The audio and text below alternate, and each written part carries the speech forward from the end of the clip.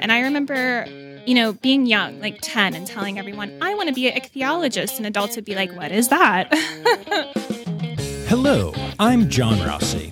I'm a touring drummer with a passion for animal conservation. When I'm on the road, I spend as much time as possible visiting zoos, aquariums, and conservation organizations. Now, I want to share those places with you. I'll be talking to keepers, vets, conservationists, anyone who can help me in my mission of connecting my people to animals through their people. Join me on my Ross Safari. Hi, hello, how's it going? It's going swimmingly here on today's episode of the Ross Safari podcast. So, this is one of those stories with a story. That went poorly. This is one of those episodes with a story. There we go. That makes more sense. And we're going to get to that in just a minute, but let me get this out of the way first. Make sure you're following along, that you've hit subscribe, that you leave ratings and reviews on whatever pod apps you listen on, that you go and follow me on Instagram, Facebook, and Twitter at Ross Safari, on TikTok at Ross Safari Pod, and just, generally do cool things like that. Okay, I've said the thing. Now I'm going to tell you the thing. Doing well today. So today, my interview is with Natalie Berry, an aquarist at Sea Life, Arizona. And some of you may be thinking, wait a minute, hold please. Isn't Sea Life a mall aquarium brand? While mall aquariums typically tend to have the reputation of being shady and icky, this was not the experience I had at Sea Life, Arizona. Very much not that case, in fact. So Sea Life, Arizona is an AZA accredited facility with all of the oversight that goes into that. And I spent 2 days hanging out there, and I got to tell you, it's a great aquarium. And in the interview, we talk a little bit about some of the perks of being part of a chain, but a chain of really good zoological facilities. So, so if you have any biases against the idea of a mall aquarium, get them out of your head right now. I will say that there are some mall aquariums out there that are shady. But Sea Life and Sea Life, Arizona in particular, where this interview is, we're good. Great place. Happy to have them on, happy to be supporting them. All right, but that's also not actually the main story. I just didn't want any of you tuning out right away because of the facility when it's actually a really good one. No, the story I'm going to tell you is one of cool people. And honestly, you're going to hear the beginning of it in the interview. I'm doing this kind of out of time. But the whole reason this interview happened is because I put up a post saying that I was going to be in Phoenix and saying that I was hoping to visit the Phoenix Zoo and Wildlife World Zoo and Aquarium and Odyssey Aquarium. And I didn't mention Sea Life, Arizona, and a fan named Kelsey noticed that and mentioned that Sea Life also exists and that I should go check it out. And that led to some conversations and blah, blah, blah. You'll hear the story in the interview. But what I want to share with y'all now and what makes me so happy is that Natalie, the person that I ended up interviewing at Sea Life, and Kelsey, who is the person who recommended I go to Sea Life, have just become really good friends in my life since then. And I love it when this happens. It's so interesting. I do a podcast, and every week I talk to somebody who has something in common with me in that we love animals and we're into biology, and clearly we're here to share the message of, the good work being done at zoos and aquariums and, the good accredited ones and all that kind of stuff. And it's a beautiful thing. But, there are different levels of relationship that come from those. There are people who, I talk to every once in a blue moon. We keep up on social media. If something is going on, they may reach out to me or I may reach out to them. But otherwise, we're not, besties. Then there are people like Danny Poirier Larson, who officiated my wedding. So we got pretty close, and you just never know what's going to happen. There are the Colleen Adamses and Colleen Lenahans and Danny's and Emily Begays of the world. And then there are people where, I get an email from somebody who's like, I was listening to some older episodes and I heard this interview with so-and-so and it was awesome. And I have to do a quick search to remember what facility they were from and when that interview was and all of that. You know, we've put out a couple hundred episodes now and it adds up. So it always makes me feel so cool and feel so special when you meet someone and you instantly click with them and you just know that you're going to be friends. And that's what happened with Natalie when we first met. It was instantaneous friendship at first sight, and it was so cool. And then I started talking to Kelsey more, and turns out that we get along really well too. And now I'm speaking to both of them basically daily, and it's awesome and wonderful and lovely. And I love the power of the podcast so much, and I love that it can have these big effects on the world like we talk about.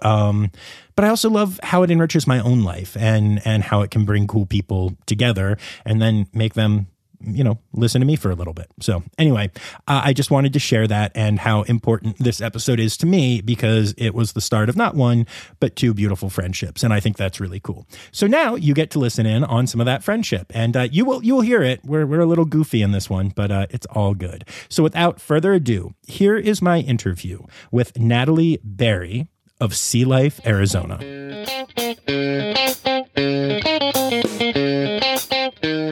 All right, so why don't we start off by you telling me who you are, where we are, and what you do here.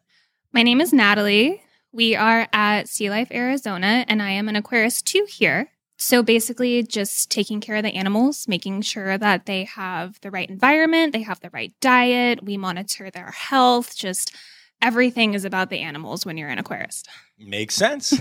Yeah, they're even more important than podcasters, apparently, since you told me that I had to wait for you to finish up with animals before we could do the interview. I think that's fair. It is. It's actually very fair. I'd be concerned if you were like, oh, yeah, let me just drop the husbandry I'm doing. Yeah. Yeah, no, that's great. But can we start off by you actually kind of sharing how we got here, like with this podcast happening, because this was not like a scheduled, planned thing. and I just want to give a little shout out. And Yeah, sure. So our senior, Kelsey, she is actually doing an interim in Thailand right now, and she is a very big fan of your podcast. Yay. And she saw that you posted that you were coming to Phoenix, and you tagged almost every zoo and aquarium except for us in your post.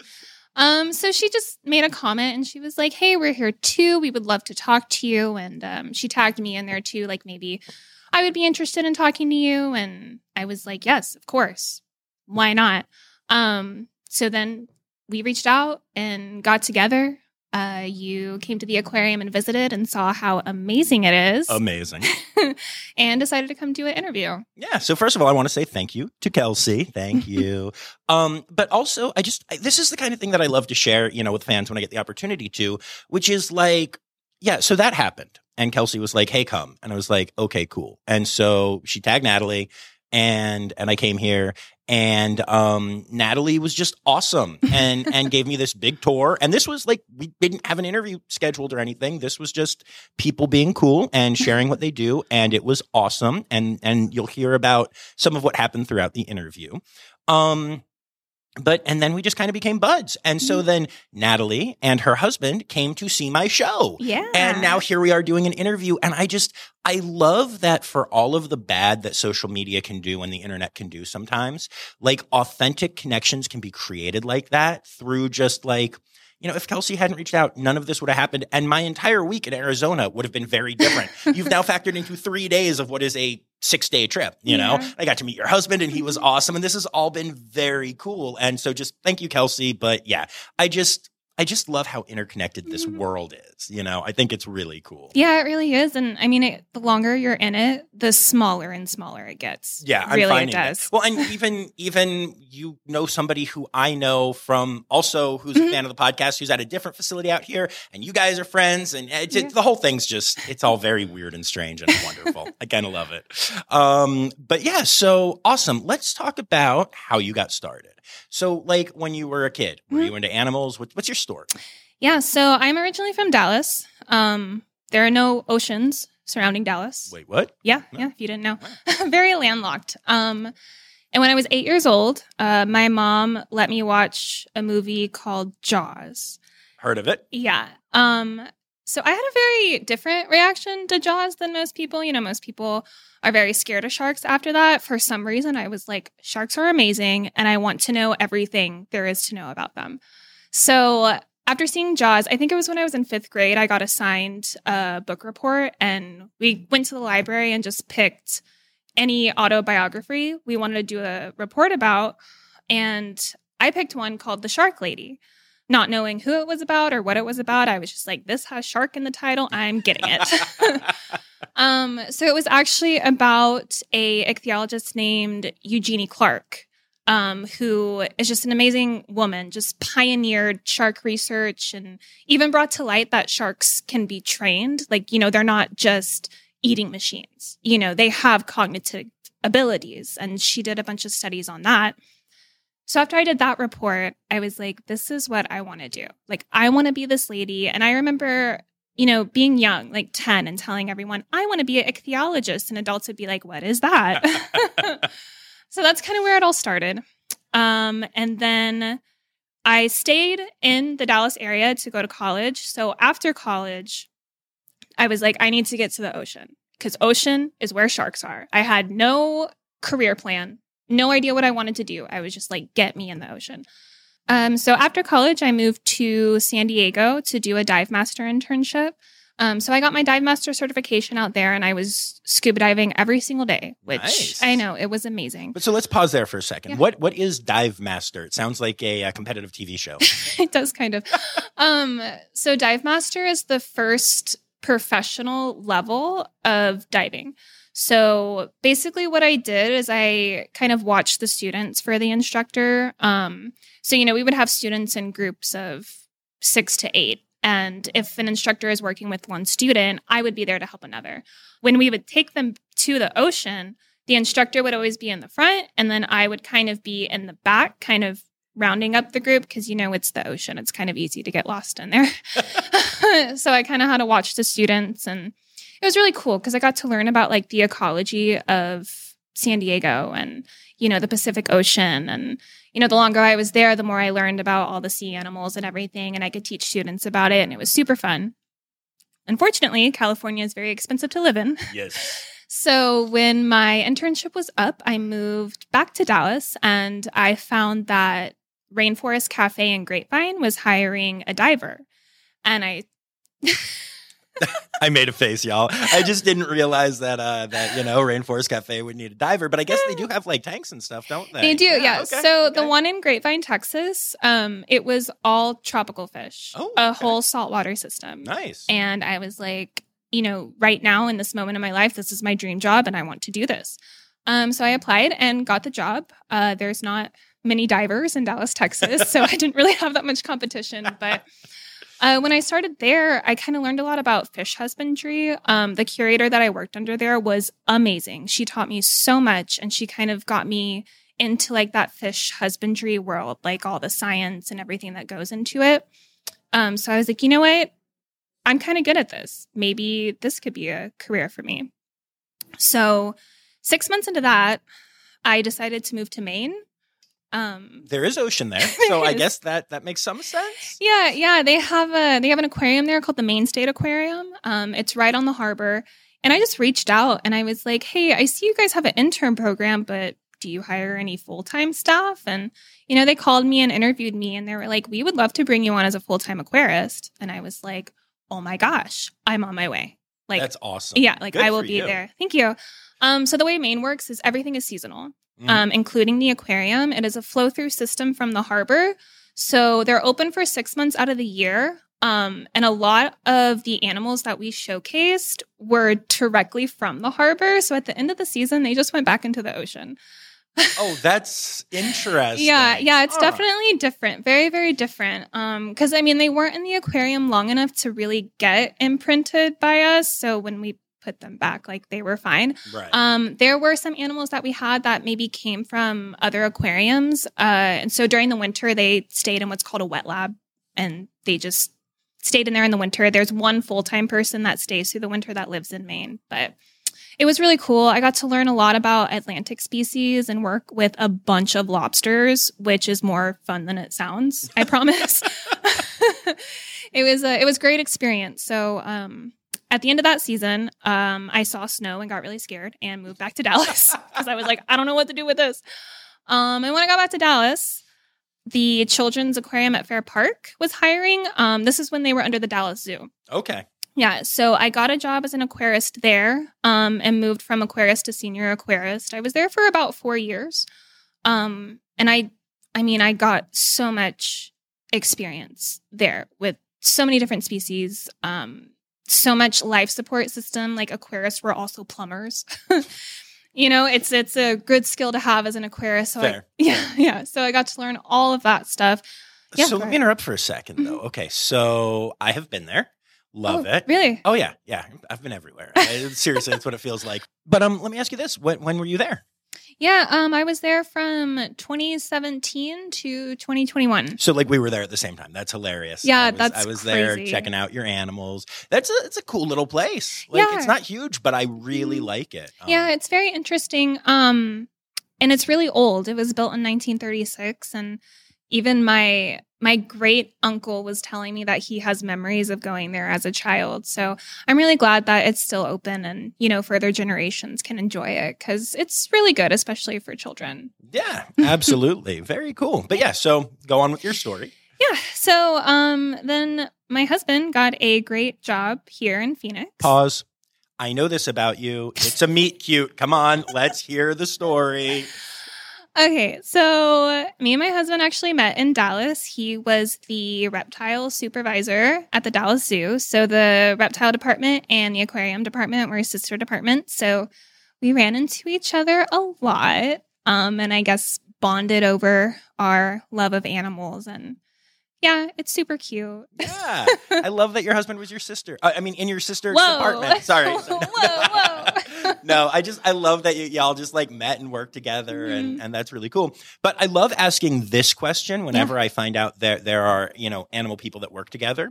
And your husband, like you said, he got to Phoenix. We'll talk about all of that. But, there's this thing of compassion fatigue and bad days because of animals. And how do you find it works for y'all to balance your home lives with the fact that you're both in this industry and you may have things that have to do with that? And especially when you were, in different departments but in the same place. How did that work for y'all? So I'm not going to lie, we do spend a lot of time talking about work. We do still have that separation of home life and work life, but we're both so passionate about what we do. And I love being with someone who can teach me more about animals that I didn't know. He could tell me everything there is to know about reptiles, and I will sit there and listen because I think it is so interesting. And, vice versa, if he has a question about, a marine animal, I'm right there to answer it. And he loves learning too. So it is a really nice relationship. And of course, we have a lot of animals at home too. You have to. Come on. So I think it works well for us. It is a good balance for us specifically. And in our free time, we love to go hiking and herping, and I'm trying to get him into scuba diving. And it's pretty much everything that I could imagine for myself in a relationship. Sweet. He also has a really rockin' beard. I'm just saying. Can you even scuba dive with one of those? How does that? We're going to find out. I love it. So your husband gets this amazing job in the Phoenix area, and you're talking about how Dallas is landlocked, but this is an actual desert. I know. And, it's funny because for reptile people, moving to Arizona is the dream, and so when he got this job, I was like, we have to go. And, I'm tired of Texas scenery. Everything's flat. I want to see mountains. So I was like, let's go. I was like, I'm looking up. I'm like, there's 2 aquariums. I can find a job there. It's fine. Let's just go. So, we packed up everything, and I ended up getting a job at Odyssey as a diver, which is great. Super fun. I got to revisit all of my diving skills, which I hadn't done in 4 years. So that was awesome. And I met some amazing people. There's amazing biologists, amazing aquarists, amazing divers that work there. And I'm so grateful for that experience. Oh, yeah. Odyssey's awesome. They were on the last time I was out here. I couldn't reconnect with their PR person this time. She was on break, but great facility. Yeah. Great facility. But when an aquarist position popped up here at Sea Life, I decided to apply for it. when I originally worked at Rainforest was actually across from the Sea Life and Grapevine, and their curator and senior helped me out so much working for Rainforest. I just kind of got to like love the Sea Life brand. So I was like, you know what? I really want to try this. I want to go for Sea Life. And luckily they hired me. So that was really, really cool. And I've been working here for about a year now. Awesome. And, you mentioned Sea Life, and there may be people listening who are a little surprised to hear me having Sea Life on because it's an aquarium in a mall, and that can't be good, right? And that's trouble. No. So y'all are AZA accredited here. Mm-hmm. Yes, right? we are. And, just as somebody who has been all throughout here now with you, like, this is a great facility. Thank you. Everything here is top notch. Y'all are very well educated. Y'all are very passionate. I feel like you introduced me to everyone here is what it felt like from the curator on down. And I'm wildly impressed, but this is a fully accredited, wonderful facility. You can do that in a mall. Yes, you can. And actually, truthfully, like, unless you build a new aquarium, a lot of times places that have enough room, you need a big building that was, it's going to be a warehouse or an aquarium or a mall or something before that, So it does make sense. Mm-hmm. There's definitely the building space in malls. Yeah, no doubt. To have an aquarium. No doubt. And so I'm curious, what effect do you think being in a mall has on this aquarium? So I think that we get a lot of visitors that wouldn't normally come to an aquarium.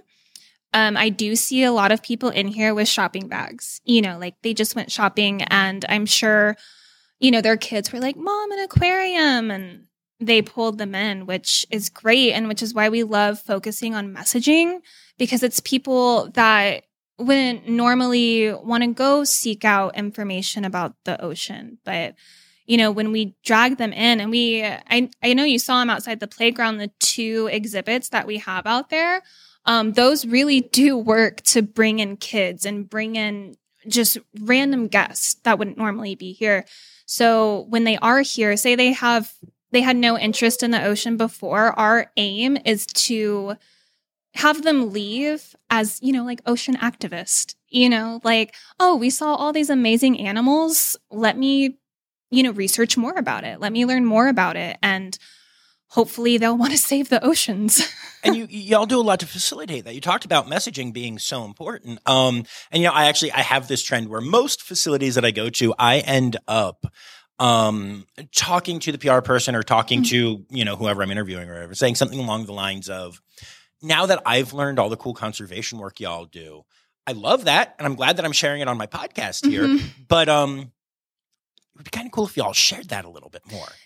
Here, I feel like half or more of your signage is devoted to that. Mm-hmm. And even there's like a little game where you can, quote, meet the sea turtles. You don't actually get to meet them, but you get like passport stamps and stuff, right? Is how that works. Yeah. And it's all about learning their stories and understanding how you can release turtles from here, or how, you work to save turtles that are unreleasable and then give them great homes and stuff. So I think that's very important. The messaging here is on point. Oh, thank you. Thank you. Our DSO just built an awesome sea turtle hatching display.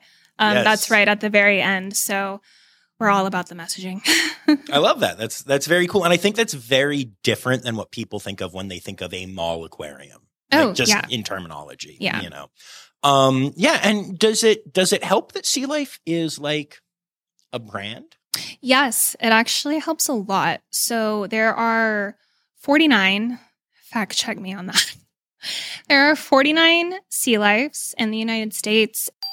It's time for Interrupting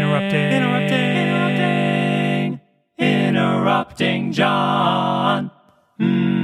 Okay, so Natalie asked for a fact check on this statement that there are 49 Sea Life aquariums in the United States, and she was so close, you guys. There are 10.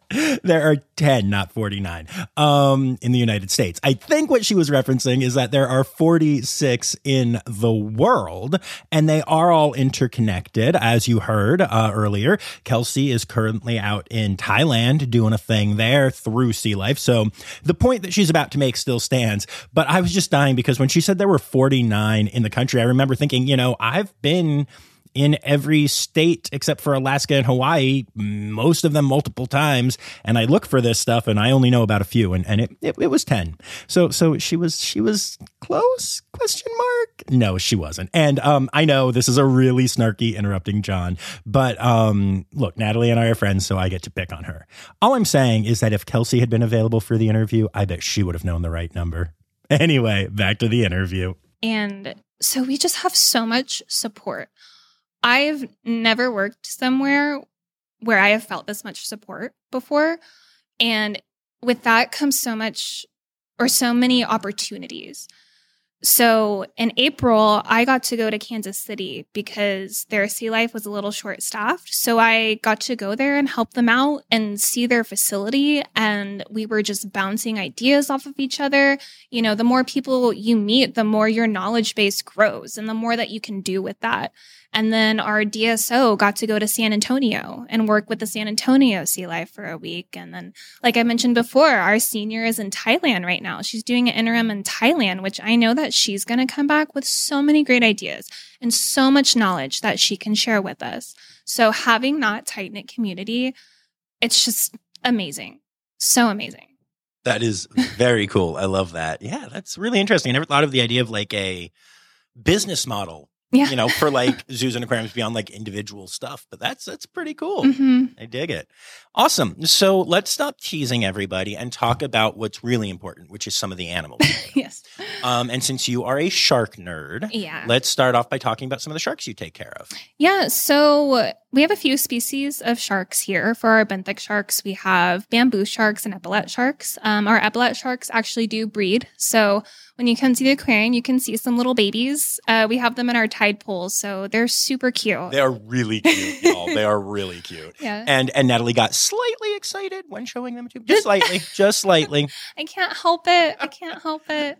And then our other juveniles we have 2 blacktip juvenile reef sharks that are in our Bay of Rays. And it's really funny because the way that the acrylic bows out on Bay of Rays makes everything look huge. So kids will come by and they'll be like, those sharks are so big. And I'm like, wait till you see the ones in our ocean exhibit because that's where we have like our full grown ones. And then we also have 2 juvenile white tips in our Bay of Rays as well. And then when you get to our big ocean exhibit, we have the adult blacktip reef sharks, adult white tip reef sharks, and our zebra shark Mochi, who Mochi's something else. Talk about Mochi. She's a sweet shark. I love that sentence so much, by the way. Just a sweet shark. Yeah, she is. And we target train all of our animals. She's one of the ones that we have to work with most for target training. But zebra sharks in general and human care are pretty easy to train and they're really fun to work with. And I know when I watch guests like in our tunnel, they'll always point out Mochi and they'll be like, look at that big shark. So I feel like she's kind of a trademark here. Nice. Yeah. So are zebra sharks black with white stripes or white with black stripes? Oh, no, wait, that's actual zebras. Never mind. Guys, you should have seen the face. There was confusion for a second. I was afraid I would have to answer that truthfully and say, I don't know. No, but that's very cool. And then, you mentioned that everything here is target trained. Mm-hmm. Would you say that the animals here have a good recall? John. I'm so throwing you under the bus right now. I'm going to say usually they do. So why are we laughing right now? Okay. Let me just start off by saying this was the single most embarrassing moment in my career. I am so grateful to have been a part of that. So you were here, you wanted a tour, and I was like, yeah. And, no, this was 3 in the afternoon, 4 in the afternoon. So I know from listening to your podcast that you loved sea turtles, and Ziva, our green sea turtle, we use her for behind the scenes tours. So much personality. Like I've never worked with a sea turtle with this much personality. She is amazing. So in my head, I'm like, I can't wait for him to meet Ziva. He's going to freak out. He's going to love it. So, we do a tour over the whole aquarium. You get to see everything. And then when we get to the site for Ziva. But hold on a second. Hold on. It wasn't just in your head. You told me about a dozen times where literally you're like, oh yeah, and this is our jellies exhibit. Wait till you meet Ziva. Oh my God. She's the most personable sea turtle you will ever meet. She is so well trained. You're going to love her so much. She loves humans so much. You talked this turtle up like you were trying to set me up on a date with her. Okay. Like this was hilarious. So then we go up. Yeah. So we go up there and usually when we take behind the scenes tours up there, Ziva sees us and she's right there. She loves people. And so we go up there and Ziva is nowhere to be found. Nowhere to be found. And I'm just like trying to bide my time. Like, okay, where is Ziva? Oh, here's our cow nose race. Here's our sharks. Let me tell you about this. Like, where is Ziva? Guys, she literally disappeared. Like she went down the walkway a bit and frantically gets on her radio. Yeah. And suddenly like 3 more people showed up. Okay, we had a team. I was thinking that somehow a sea turtle had escaped and was just wandering through the mall trying to find some popcorn or something. No. Yeah, I did. I had to call in reinforcements. And it's funny because I called one of my coworkers and I'm like, hey, I need you to help me find Ziva. And she's like, I'm sorry, what? She was like, I never thought I would hear that sentence ever. And I'm like, I know. So, we're looking everywhere. And it turns out, 3 p.m. is Ziva's nap time. Which is fair because it's also my guitarist Luke's nap time. So I could actually relate. Yeah. Yeah. So she was actually, she was sleeping in her little hidey spot. And I was like, you know what? I'm going to try her recall. We have a recall for her to go into our med pool, which is banging on our guard railing 3 times with a PVC, which when you're underwater, like you can hear that.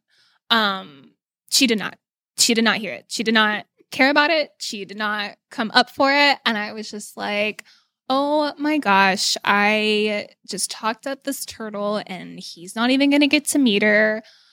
How dare I? And it didn't happen. We left. We had to abandon ship. We did. Now, I will say, first of all, all joking aside, this is a really important story because it shows that animals have choice and control. Even though you talked up Ziva like it was going to be the best experience of my life, there was no forcing. There was you tried the recall once. You didn't keep doing it. You weren't yelling at her. You weren't going to not feed her. She had the choice and the control of her own life to stay asleep and ignore you and make you look bad and probably laugh about it and have me judging you silently. But I do think, all joking aside, it was really important to see that. And I love seeing that. It would have bothered me so much, and I know you wouldn't do this, but like in an alternate world, some other person being like, I'm getting that damn turtle up here. No. That's not what good facilities do. And it really did make my heart happy to see that. Oh, good. It made my heart happier when then later we saw that she was swimming as we went through the aquarium and you ran me back up even though you were off the clock and actually let me meet you. That was incredible. Yeah. But I honestly, it made me feel so good to see that even though, all joking aside, you talked it up. I could tell that you were embarrassed. And I told you not to be, but whatever.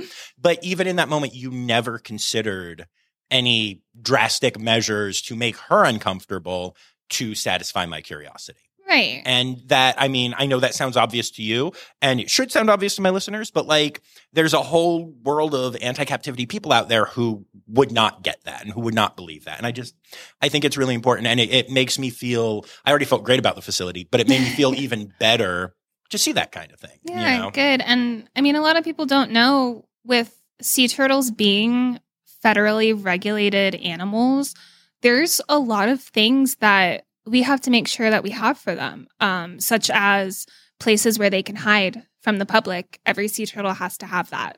So Ziva definitely has that. She passed that with flying colors, obviously, because we could not find her for a long time. But yeah, talk about Ziva a little bit more, other than the fact that she's personable. But like, what kind of turtle is she? How old is she? What's her story? Yeah, so Ziva is a green sea turtle. She's pretty big. She's about 150 pounds. So a very big turtle. She actually suffered a boat strike. It was either off the coast of Florida, Georgia area. I don't remember which one specifically, but she suffered a collapsed lung, and she does have what is called bubble butt, which is air that's trapped under her carapace or shell. So she cannot hold her breath as long as green sea turtles should, which is about 8 hours. So Ziva, we're not exactly sure what her time limit is, but she definitely can't hold her breath as long as she would need to out in the ocean. Also with her bubble butt, it does kind of give her some buoyancy issues. It's not as prevalent as some sea turtles that you would see. I didn't know that she had it. I didn't know that you had it. Whatever. I didn't know that I don't have it. You don't have bubble butt. She has bubble butt. And I didn't know that she did until you told me. And I honestly remember I looked down because we were right above her at the time. And I was like, there was that second of like, no, she doesn't. And then I was like, shut up, John. Trust the expert. But like, you literally can't see it at all, which is fascinating. Yeah. And I mean, you can definitely see where her injury is. Yeah. And we do point it out to guests when we have behind the scenes tours, just to reiterate the fact that she cannot be released. And these are the reasons why. And, you know, she has buoyancy issues sometimes, and she can right herself, which is really good. And I've only seen it a handful of times, but when that happens, it is really apparent that she would not be able to make it if she was released into the ocean. Yeah, absolutely. And now she has this awesome forever home, and it's great. Yeah. And she's not the only sea turtle here. No, she's not. And you actually have a very rare sea turtle here, which got me very excited. You were very excited. I thought you were going to cry. I kind of felt like it. So talk to me about that whole thing, and tell them what we did too, because I just think the whole story is so cute. Yeah. So we have an Olive Ridley named Donna. So Donna's story is she was rescued off of Humboldt County, California. She was found cold stunned and emaciated. So basically she swam into waters that were too cold for her, and her body wasn't able to function because reptiles are cold-blooded. So she couldn't eat, and she got very emaciated. And I think it was just Good Samaritans that rescued her and took her to the Marine Mammal Center. So what the Marine Mammal Center did was they just kind of got her to a healthy weight, but they didn't have the means to rehab her fully because mammal center. Donna is not a mammal. So then she went to a sea turtle rehabilitation center in San Diego, where she was actually meant to be a releasable turtle. On the outside, she looked fine. But then they noticed that she had what's called osteomyelitis, which is a bone infection. And she had to have surgery on her front two flippers to remove some like calcium buildup on her bones, I believe. And after that, it was apparent to them that she had to be deemed unreleasable. And if you come here now, you can see that she doesn't really move her right flipper. Our vet has compared it to arthritis almost. Okay. To us. So he told us that she is going to have flare-ups sometimes. And we definitely saw that when she got here, that she does have flare-ups and everything. But we got her over Memorial Day weekend, and we opened our Sea Turtle Rescue Reef, which is amazing. Our tech department did an incredible job building it. And then our marketing department did an incredible job promoting it for people to come see her. And it's just a really awesome exhibit where kids can just get face to face with Donna. I mean, there is a viewing panel, just right there, and kids can even sit right there and like look at Donna super close. Yeah. Kids can do that. No one else would do that and make a fool of themselves. Anyway, go ahead. Yeah, but being in Olive Ridley, I mean, luckily we have contacts at Aquarium of the Pacific because they are one of the only other aquariums that have Olive Ridleys. Yeah, I think that's the only place I've ever seen Olive Ridleys. I think I only saw one there because one really likes to hide, if I'm remembering correctly. Yeah. So, that was a lot. Yeah. That was a lot. Olive Ridleys are just not something you're going to see at most aquariums. Which, I mean, it's been a great experience, and I'm not going to lie, it was one of the most challenging experiences for me personally. Trying to get her acclimated to being in human care. Because like I said before that, she was supposed to be released. And there's special ways to take care of sea turtles that are going to be released to where you don't imprint on them as humans. So she kind of came here with just no human interaction. So it was basically 2 months of us just seeing what would work. So, I think every single one of the aquarists here tried some kind of strategy to feed her to see what would work. And we're all just making different types of enrichment. Like, do you like this, Donna? Do you want this? Like, does this please you?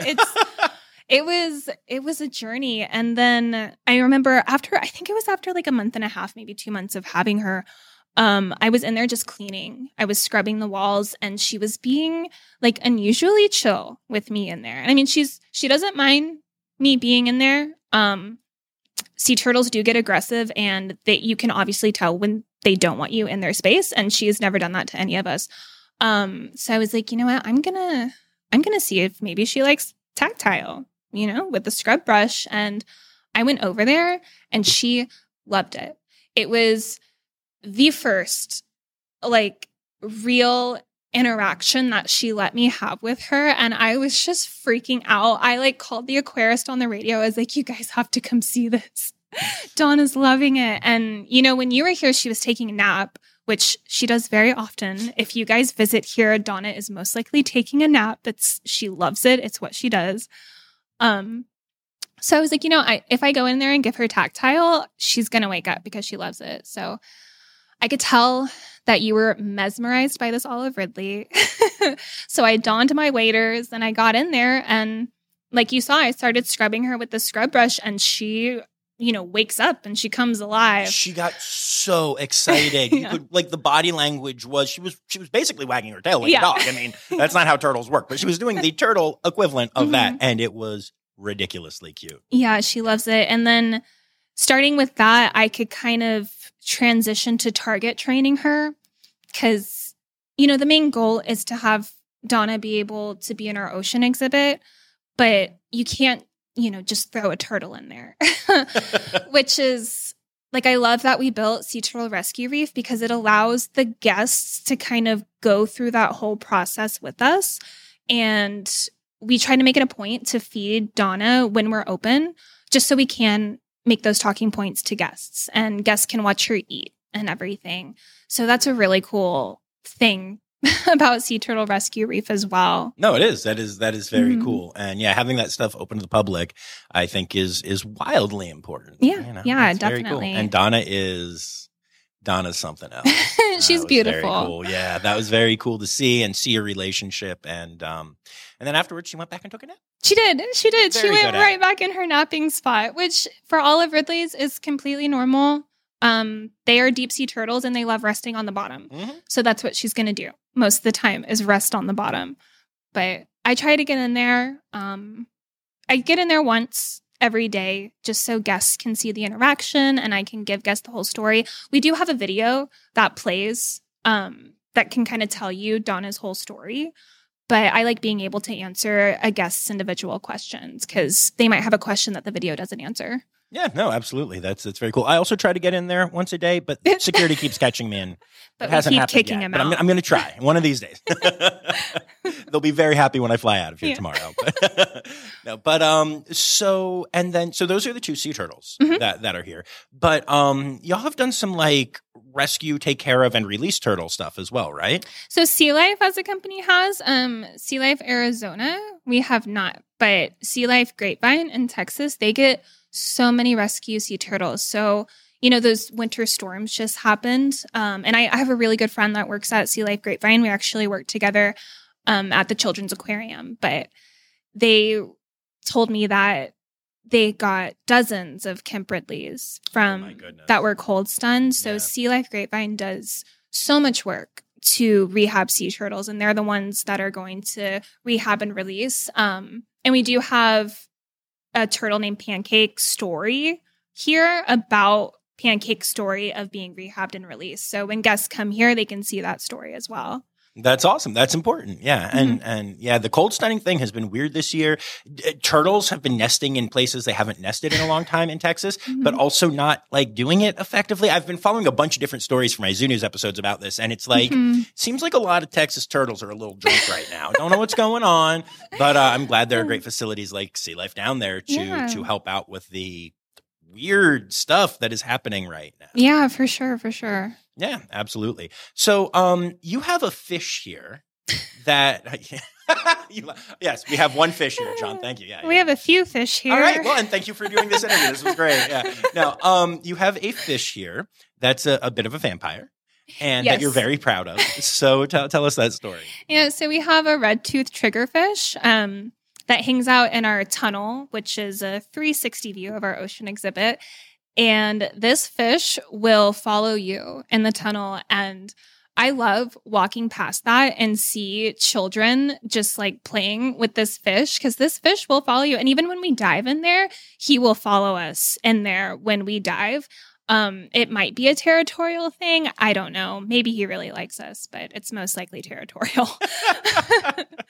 But yeah, he's so funny. And I mean, honestly, good enrichment for him if we have guests that want to play with him through the acrylic. Just super interactive fish. Yeah, no, and just a very interesting looking one as well. Like very unique. If y'all don't know the type of fish we're talking about, go ahead and Google it, because this is an audio podcast.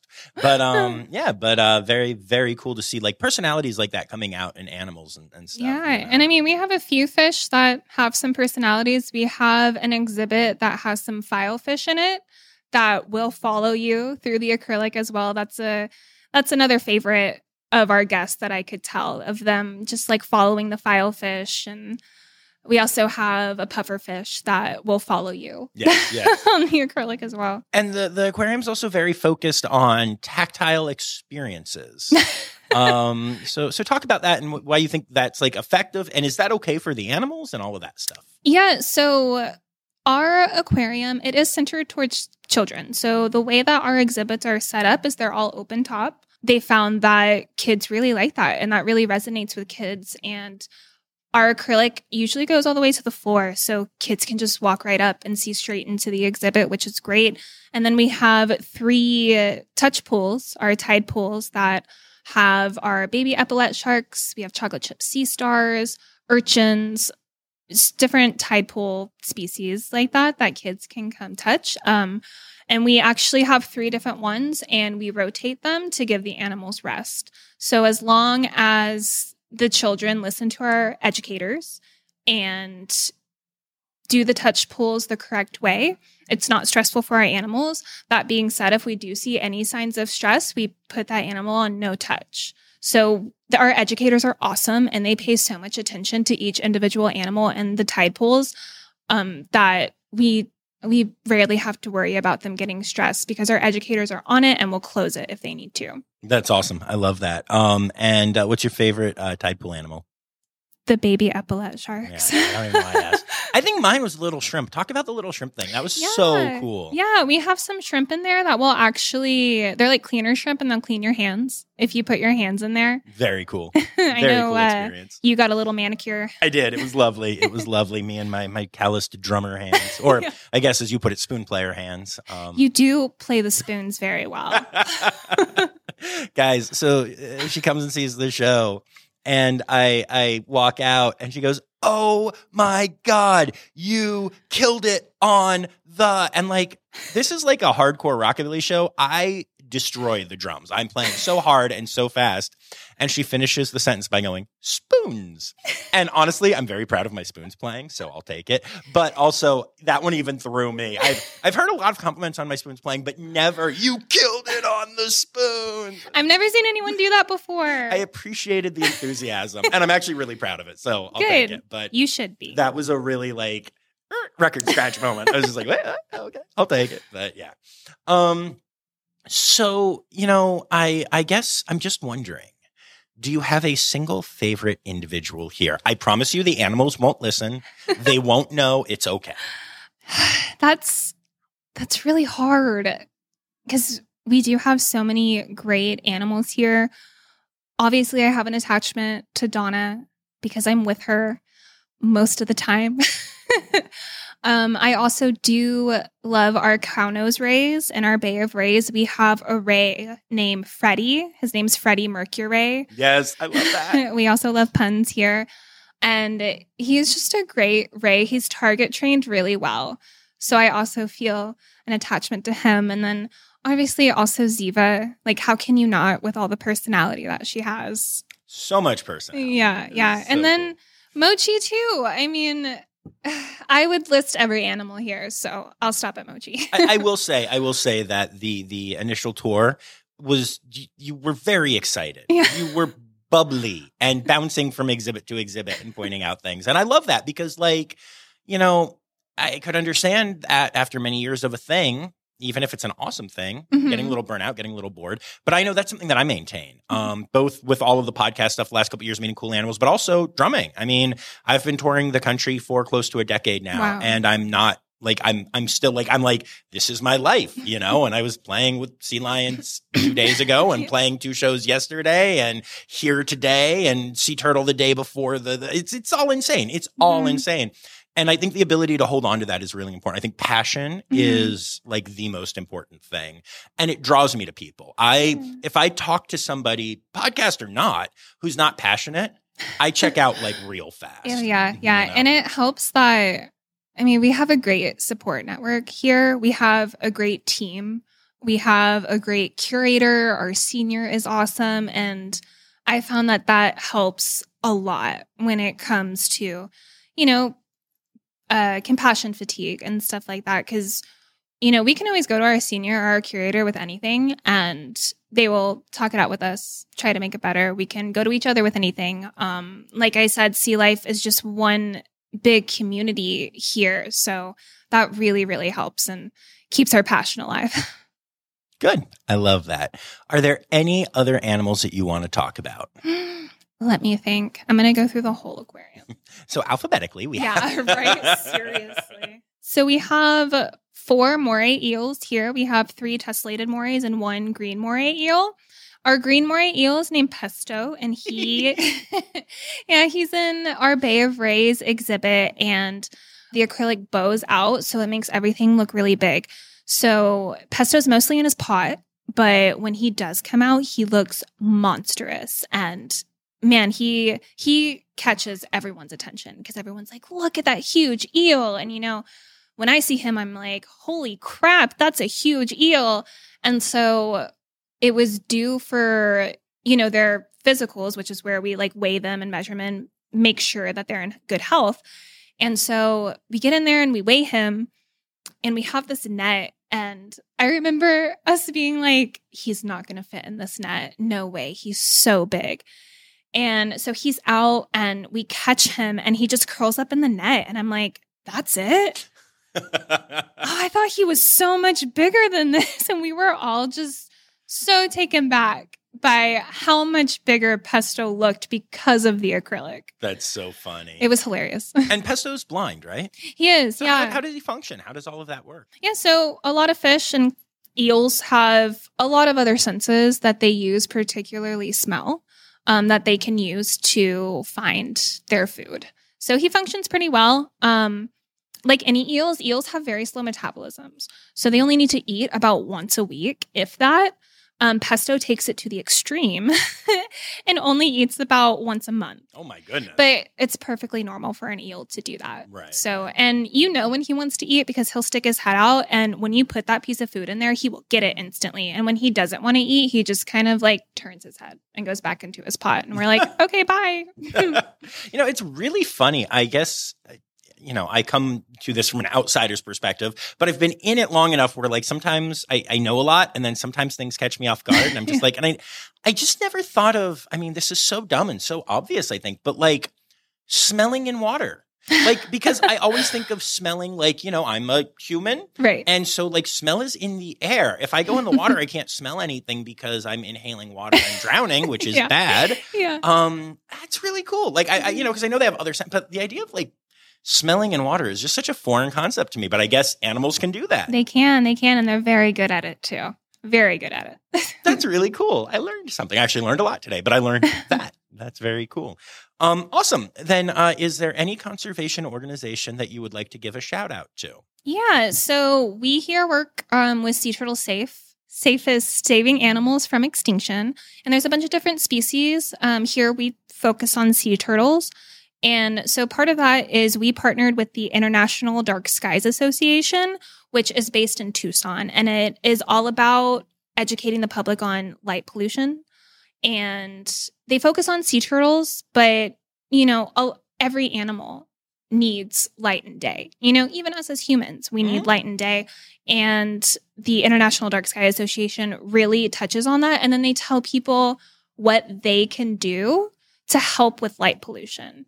You know, just what they can do in their own lives to help with light pollution. So it's a really cool nonprofit, and it's really cool that they are based in Arizona. Yeah, I think it's awesome. Cool. I like that. That's very cool. Yeah. And then it is time. It's time now, don't you know?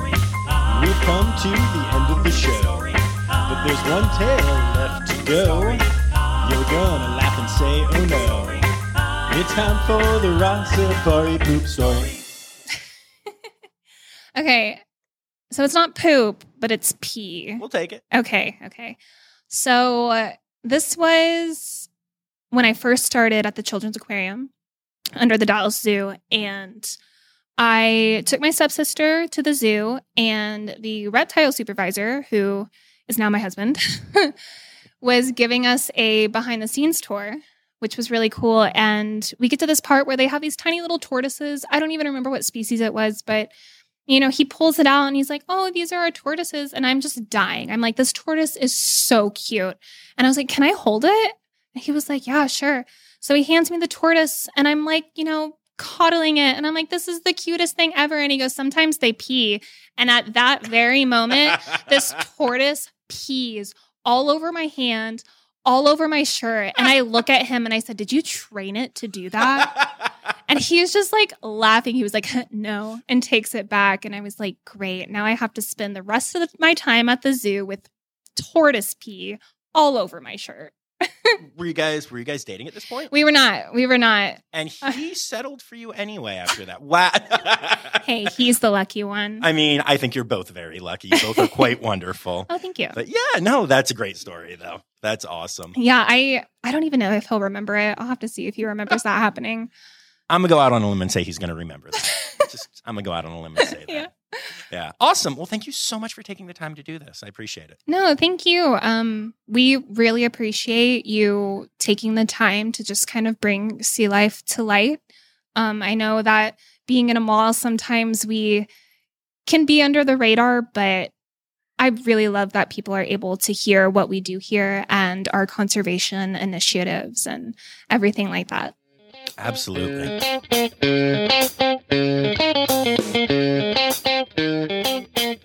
So there you have it, folks. An awesome look at Sea Life Arizona and the cool things going on there. I don't know. I just had such a great time there. This was one of those facilities that really made me feel welcome. I mentioned in the intro that, Natalie and I have become friends, and Kelsey and I as well. But literally everyone at the aquarium wanted to meet me and chat with me, and were just so welcoming and so cool. And I love facilities that are like that. I really do. I also find it interesting that as of the recording of this, it is an all-female team at Sea Life Arizona. And we, have talked a lot just in our daily conversations about how uplifting that team is and how much they look out for each other and how much you get to avoid, some of the standard tropes of sexism and stuff like that in the industry. As a matter of fact, we recorded some bonus audio for my patrons, and we talk about that, and also the fact that Natalie is a model and a cosplayer as well as an aquarist. And so we talked about sexism in STEM and also what it's like when she's doing a photo shoot and, some idiot person is trying to be flirtatious and is like, what do you do? And she's like, oh, I'm a biologist. It's pretty great. So if you're interested in hearing that and other bonus audio from other episodes of the Rossafari podcast, you can do so by going to patreon.com/Rossafari and signing up to be a patron for as little as $3 a month. And if you sign up to become a Red Panda level patron, which is our highest level, then you'll also get to hear me say your name at the end of every episode. It'll sound something like this. I'd like to say thanks to my Red Panda level patrons, Laura Shank and Kristen Dickey. See, that's how that works. So yeah, I hope y'all enjoyed this one. I'm looking forward to coming back later this week with zoo news. And until then, friends, remember, the word credits backwards is Stydirk. The Rossafari podcast is produced, hosted, and engineered by John Rossi.